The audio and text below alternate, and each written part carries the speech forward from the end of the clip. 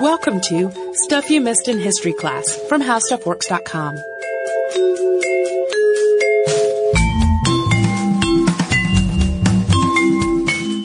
Hello and welcome to the podcast. I'm Holly Fry. And I'm Tracy V. Wilson. And this is part 2 of our Elsa Lanchester podcast. We're leading up to her becoming the Bride of Frankenstein. So just to recap, she grew up in very unconventional ways. Kind of radical. To, parents who were in the early 1900s already socialists, vegetarian, anti-vaccination atheists. Which shaped her a lot, I think, as she grew up and became kind of an unconventional, free-spirited woman. And she had started a theater and a nightclub in her early 20s. And then her acting career started to pick up, which is kind of where we are coming back in today. So in 1927, Elsa was cast in Arnold Bennett's play, Mr. Prohack. And on the first day of rehearsal, she met Charles Laughton, who would become her husband. My first impression, she writes in her book, was that he looked like a baker's assistant who just left a bakery and was all dusty with flour. Yeah, and at this point, Laughton already had some notoriety as an actor, so he was kind of like the big name coming into this production they were working on. And Lanchester's description of their early relationship really describes one of friendship. They were kind of like two misfits finding each other. Laughton, despite being a popular actor, was very lonely. He was considered ugly. So he didn't, even though he was famous, he did not really have a lot of romantic prospects. And Elsa was too bohemian and independent for most men. She was, she wasn't exactly a shrinking violet. She wasn't a demure coquette. She was a woman very much in charge of herself and her own life, and it made finding an equal partner for her a little bit tricky. And she always wasn't interested in long-term relationships either. Charles was from a hotel family. His parents had started out as servants basically and had built a fortune from nothing, and really kind of at this point had owned a lot of hotels and were very well off. Elsa, ever the independent, really struggled. She had some odd feelings at the beginning of their friendship and spending time together at the idea of a man, for example, paying for her meals. But she kind of negotiated with herself and was able to kind of let go of that feeling because she knew that Charles wasn't struggling financially. The two of them went on long walks together, but it wasn't what you might think of as like a typical courtship walk. They would go on these really long walks out in the country, but sometimes they didn't even talk to each other. Yeah, for two, artistic 20-somethings, you would think it would be a lot of outpouring of feelings and discussion and mind melding, and it was more of a very quiet companionship, particularly in the beginning. And once they realized that they actually wanted to be together as a couple, one of the things, and because her career was becoming more and more successful and she was in the public eye more, Charles wanted her to get a proper wardrobe, and this actually caused a fight between them. She had been largely making her own clothes at the time, but she was not an especially good seamstress, and so it showed that they were homemade. And so he wanted her to visit this dressmaker that he knew of that was clearly out of her price range. Elsa still felt like she should be paying her own way in life, but he was insistent about it. And in her account, she says, Charles finally had to pay and resented my resentment about it. We never did quite recover from this financial tennis match about my wardrobe, nor have I yet recovered from his pressure that I follow his taste. His ideas and tastes were very good, nevertheless, and no one could resist his enormous enjoyment of a few hours at the dressmaker's. And she wrote about this in the 80s, so decades later, she was still kind of angry about sort of being put in this position where she felt like she had to depend on a man for something that she needed. I just think it's very interesting that she writes about this so much later. Almost 60 years later, she was still kind of fuming about it on some level. So they talked about marriage. Charles wanted it, but Elsa didn't really care. And they were teetering on the brink of respectability. But at about this time, Elsa became pregnant, though they chose to terminate the pregnancy. And then after this, they moved into a flat together, and then after that, they then decided to get married. Yeah, she talks about a little bit this period in their lives where people treated them as though they were respectable, and they even would sometimes check into hotels as the Laughtons, and people sometimes thought they were already married, and how they kind of felt like they were living a lie, and the pregnancy termination made them feel like we look respectable to people, but we know that we're really not, and it's all just a big fib, and that probably played into their decision to actually marry. And Lanchester describes their wedding day as a French farce, because both actors were popular enough at this point that their romance had been covered in the press, and though they had arranged to get married on a day that the registry office was normally closed so that they could avoid attention, when they were getting ready to leave, their street was so crowded with journalists that they actually had to try laugh-in grade kind of juggling of multiple taxis. They tried to go out at different times separately, and then at the same time, but in separate taxis. And eventually they shook off enough of the crowd that they were able to make their way to the ceremony. And they did make it to the registry, and they were married, and that was on February 10th of 1929. Lawton's mother and his brother went on their honeymoon in Switzerland with them, which was very odd. And eventually, though, Lawton and Lanchester moved on to Italy for a second stage of their honeymoon without additional family members. But apparently there was a good bit of teasing in their social circle of you took your family on your honeymoon with you? 2 years into their marriage, Lawton was forced, due to a slightly confusing interaction with police, to tell Elsa that he was, in his words, homosexual partly. Her initial reaction to this was that was fine with her. But the deception was pretty upsetting. She didn't have a problem with his sexual orientation, just with the fact that he'd been keeping it from her. She claimed to have no indication prior to this that he had any interest in men, and she hinted that she attributed this seemingly sudden change to a midlife crisis. She wrote it was his change of life. Yeah. The crazy police interaction, to give a little more flesh to that, the police stopped Lawton. They had a young man in custody, and they thought he was trying to possibly extort money from Lawton, and it turned out it had been someone he had been sexually involved with. And there was a court case over the young man, and they had been concerned because they were being covered in the press, and somehow some money had changed hands between Lawton and this gentleman. But the press and the judge in the matter handled it all very kindly, and I think they basically wrote it off as saying that Lawton was, quote, he had performed a misguided generosity in giving this person money. It was a very weird sort of, very polite and proper handling of kind of a subject that I think none of the people involved at the time were really ready to deal with. Mm-hmm. And I didn't want to gloss over it completely and not mention kind of what it was, but it is a very hazy, weird account. Yeah. What actually went down. That actually surprises me for a number of reasons. Given the treatment of other gay people in Britain at the time. Yeah, and in entertainment. And I think part of it is that Lawton was this sort of, one, he was highly regarded as an actor and as an artist, and two, he had this sort of sweet, bumbling way about him in some ways. And I think part of it is just that people didn't believe any of this could be the case. It was kind of one of those, maybe, but it's hard for me to believe that this man would be involved in anything untoward. And so I think that was part of why they kind of got a very kind and gentle treatment in the whole thing. So their marriage, though, continued, even though it had problems even aside from Lawton's indiscretions. And Charles would allegedly sometimes bully Elsa if he was unhappy in his work. And she felt that when her career was thriving that he would become jealous and would kind of be a little bit mean to her. The two of them moved to Hollywood not long after Lawton's play Payment Deferred closed. And he was signed to a picture alongside Gary Cooper and Tallulah Bankhead called The Devil in the Deep. They arrived in California before the movie's script was ready, so he was loaned to James Whale's project, The Old Dark House.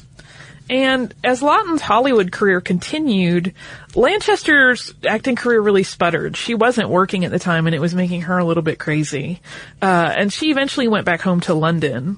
And the years following this were really filled with a lot of back and forth travel. They were both working and acting, in both film and theater, and they would just go back to London, go back to California. It was a very sort of transient life they were living.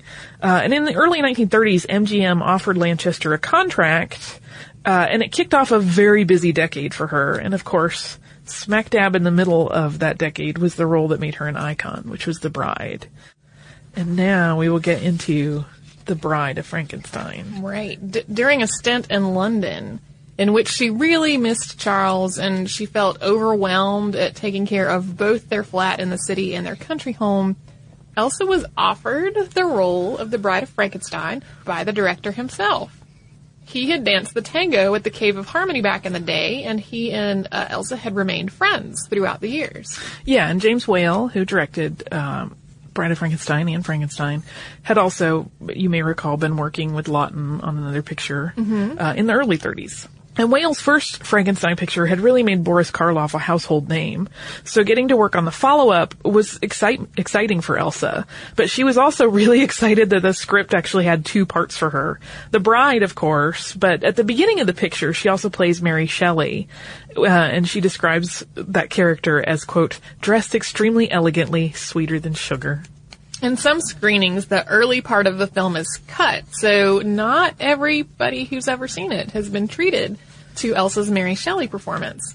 The idea that Whale was working with was that there must be something dark inside such a woman to make her be able to come up with a story like Frankenstein. So he wanted the same actress to appear both as the seemingly delicate Shelley and the seemingly monstrous bride. And while the role made her famous, if you watch the movie, she really doesn't have all that much screen time in it. All the same, the time that she did spend on set was grueling by all accounts, at least the segments where she was filming as the bride. The Mary Shelley prologue only took a few days to film, and Elsa was just charmed by the costume that she wore for this segment, and it had this really intricate hand-worked and sequined embroidery. It was a long and white dress, but it had a delicate, refined hint at the look that the bride would have later on in the film. Yeah, and it's I remember reading a film history account that described the bride as being evocative of both a burial shroud and a wedding nightgown. Just something I had not thought about that much until I read that, and I just loved it. So filming The Monster's Bride took a week to 10 days to film, according to Lanchester's recollection. And it was a really uncomfortable affair for many, many reasons. Her hair was built up over this horsehair and wire cage that was anchored onto 4 narrow braid tracks tight around her head. Yeah, so similar to the way hair extensions are put in, these braided tracks were run along the top of her scalp, and then they would sew the cage into that for the day and comb her hair up around it and then add those 2 white streaks. Those were hair pieces. Her makeup would take 3 to 4 hours to do each day.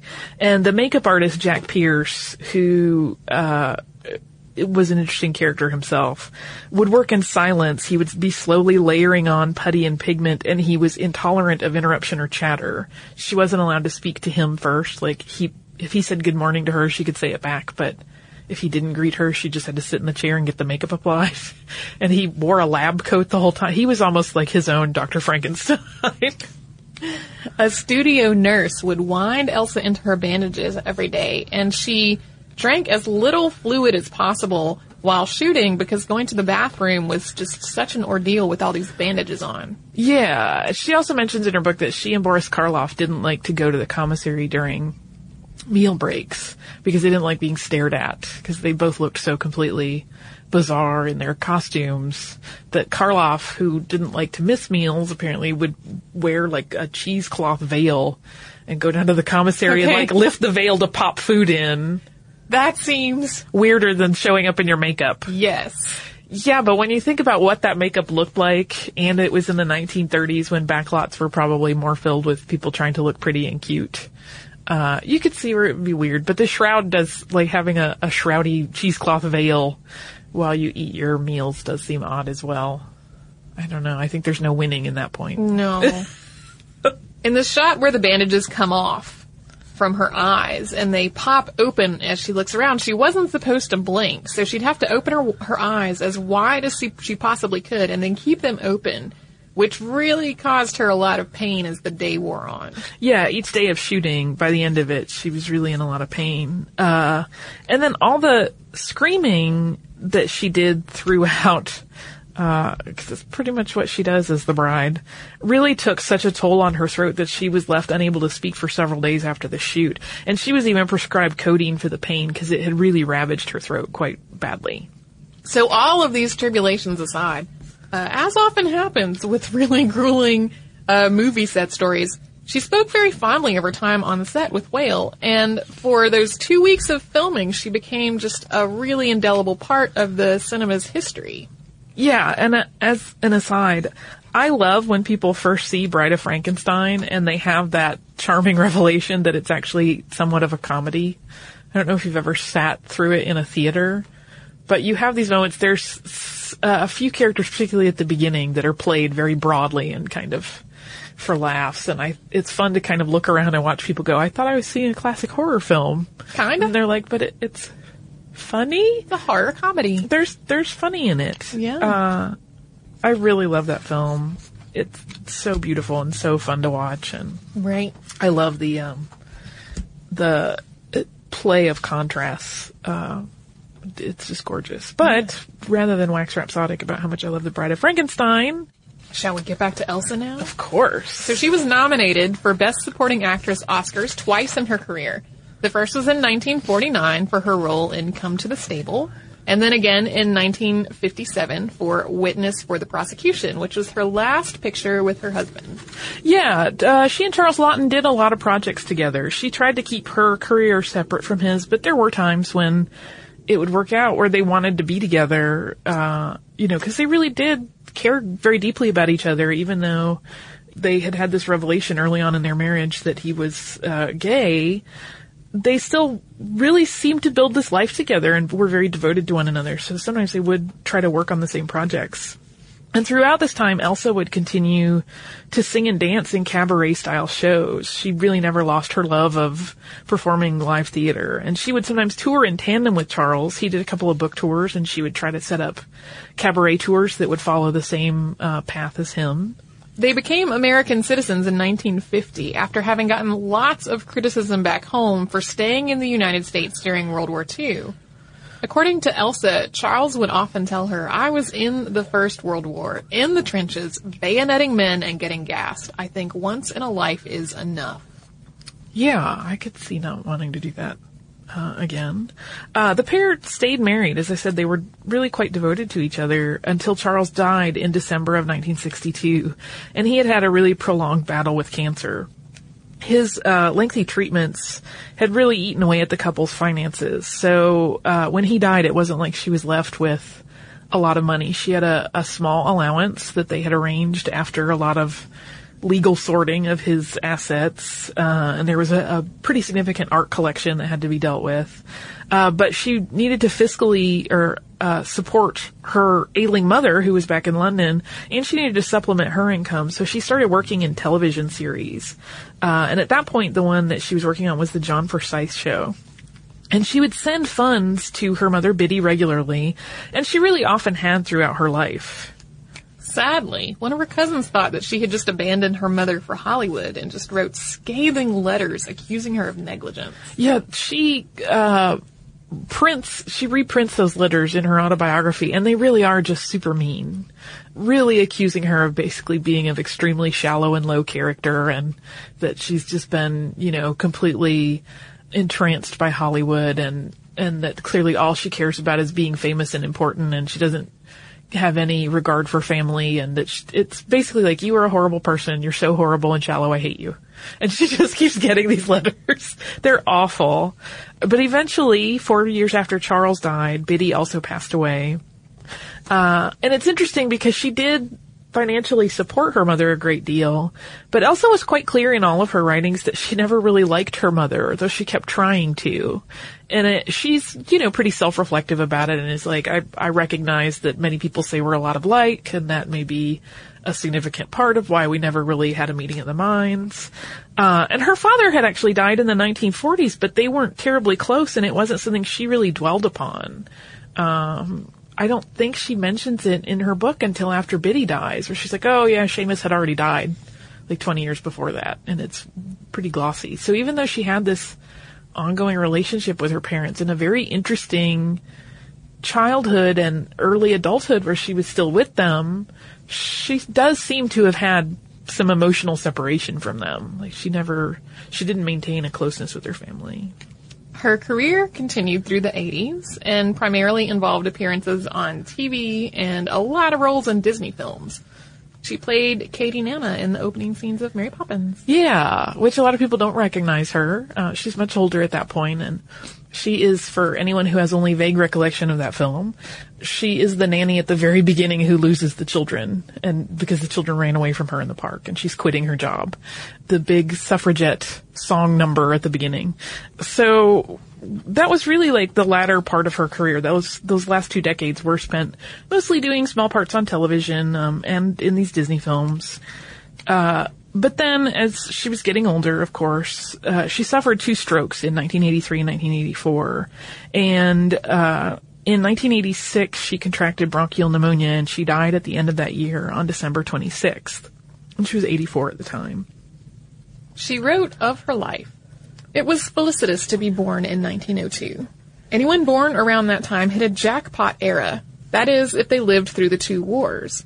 Science, medicine, and the arts in this century tumbled over each other at such speed that our human span of 70 years and 10 seems more like living 200 years. Yeah, she was pretty kind of turned on by the development of culture and science and how quickly she was watching technology develop and industry change. When it came to talking about the bride later in her life, Lanchester once wrote that the quickest way to make her shut up was to ask her about the Bride of Frankenstein, because she was a very talkative and loquacious woman. And in her 1983 book, she says, "To this day, 9 out of 10 photographs I get in the mail for autographing are of the bride. I'm grateful for the Bride of Frankenstein. It became a sort of trademark for me. But such trademarks can cause typecasting and boomerang for some actors. Such actors work all the time. Some like it, some grumble."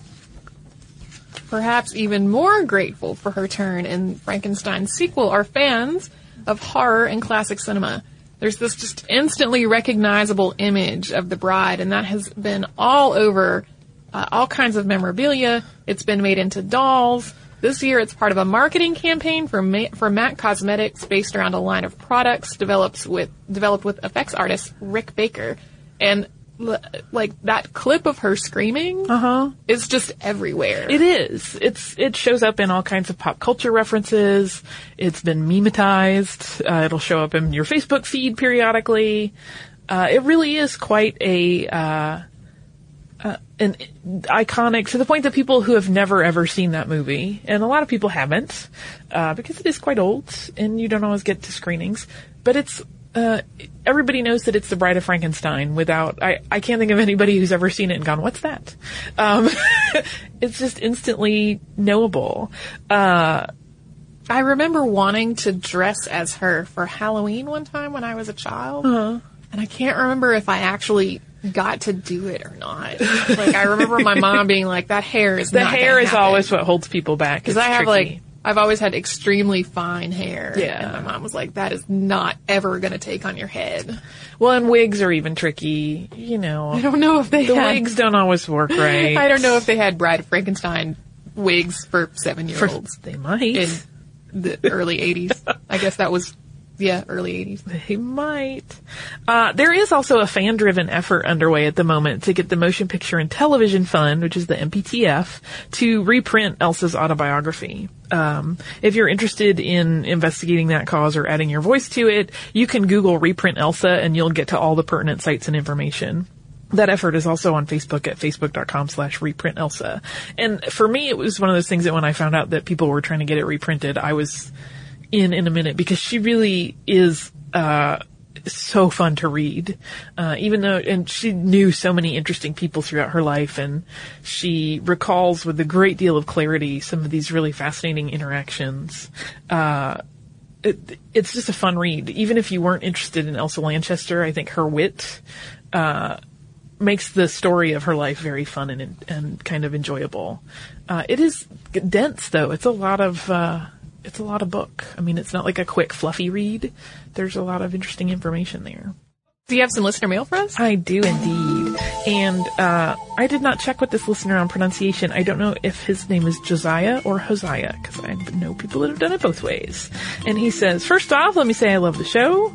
I had a decent amount of physics in college, and I thought I may be able to shed some light on the Vixen radar system and how it worked. He's referring to the Luis Alvarez podcast. The basic principle is that, in general, the closer you are to a radio wave transmission, the stronger the signal you will receive. So, as an airplane approached a U-boat, each successive transmission of radio waves, a ping, if you will, would be stronger. Alvarez and company brilliantly designed a system that, after initially detecting a submarine, would reduce the power of each successive ping by a certain ratio. So while the plane was actually getting closer and closer, the strength of the radar transmission would actually get weaker, making it appear as though it's going away from the target boat. The mathematical complications arise from the fact that the intensity of a wave is inversely proportional to the square of its radius. I did not fact check that. I'm just trusting you. In a simple example, ignoring some of the more complicated behavior of waves, if you half the distance between yourself and the target, reducing your radio power to 1/4 of its original strength will make you appear stationary. The signal reaching the target will be the same strength even though you are much closer. Taking this a step further, halve the distance and reduce ratio power by 1/8, and you will, in effect, appear to be twice as far away. A slightly better explanation, he says, would involve a whiteboard, but maybe this will help a little. It does. It makes sense mathematically. Well, and I was hampered a little bit in doing some of the research for that episode because a lot of what I was reading was definitely written for other physicists. Yeah. And when I started trying to look up how to better explain multiple things in the episode, there were some things that I was able to come up with like a layperson's explanation for pretty quickly, and then others where I just kept finding densely technical explanations that were beyond my ability to understand. So I am super happy that we got a listener's thoughts on With that. a really good way to explain it. Yeah, because I did not have time to read an entire manual on radar. Well, and I know, I and probably many other people, I really love science, but I do get kind of wadded up and a little confused sometimes by the mathematics involved and some of the more esoteric concepts. I have to really kind of fight my way in to get a handle on them. So it's nice when it's laid out so nicely in normal people speak. So if you would like to write to us, you can do so at historypodcasts@discovery.com. Or you can visit us on facebook.com/historyclassstuff. We're on Twitter at Missed in History. You can also find us on Pinterest, pinning away all the things. If you would like to learn more about what we've talked about today, you can go to our website and type in Frankenstein in the search bar, and you will get a number of different things, including how Frankenstein's monster works, and another one called a quiz called How Well Do You Know Frankenstein's Monster? Both very, very fun.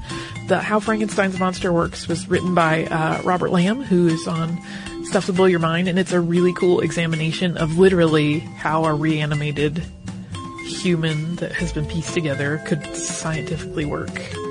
There's really fun stuff in it, so I highly recommend it. If you'd like to learn more about that or anything else you can think of, you should do that at our website, which is howstuffworks.com.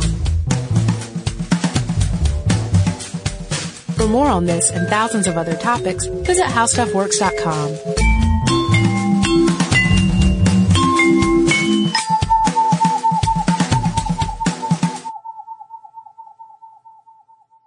Audible.com is the leading provider of downloadable digital audiobooks and spoken word entertainment. Audible has more than 100,000 titles to choose from to be downloaded to your iPod or MP3 player. Go to audiblepodcast.com/history to get a free audiobook download of your choice when you sign up today.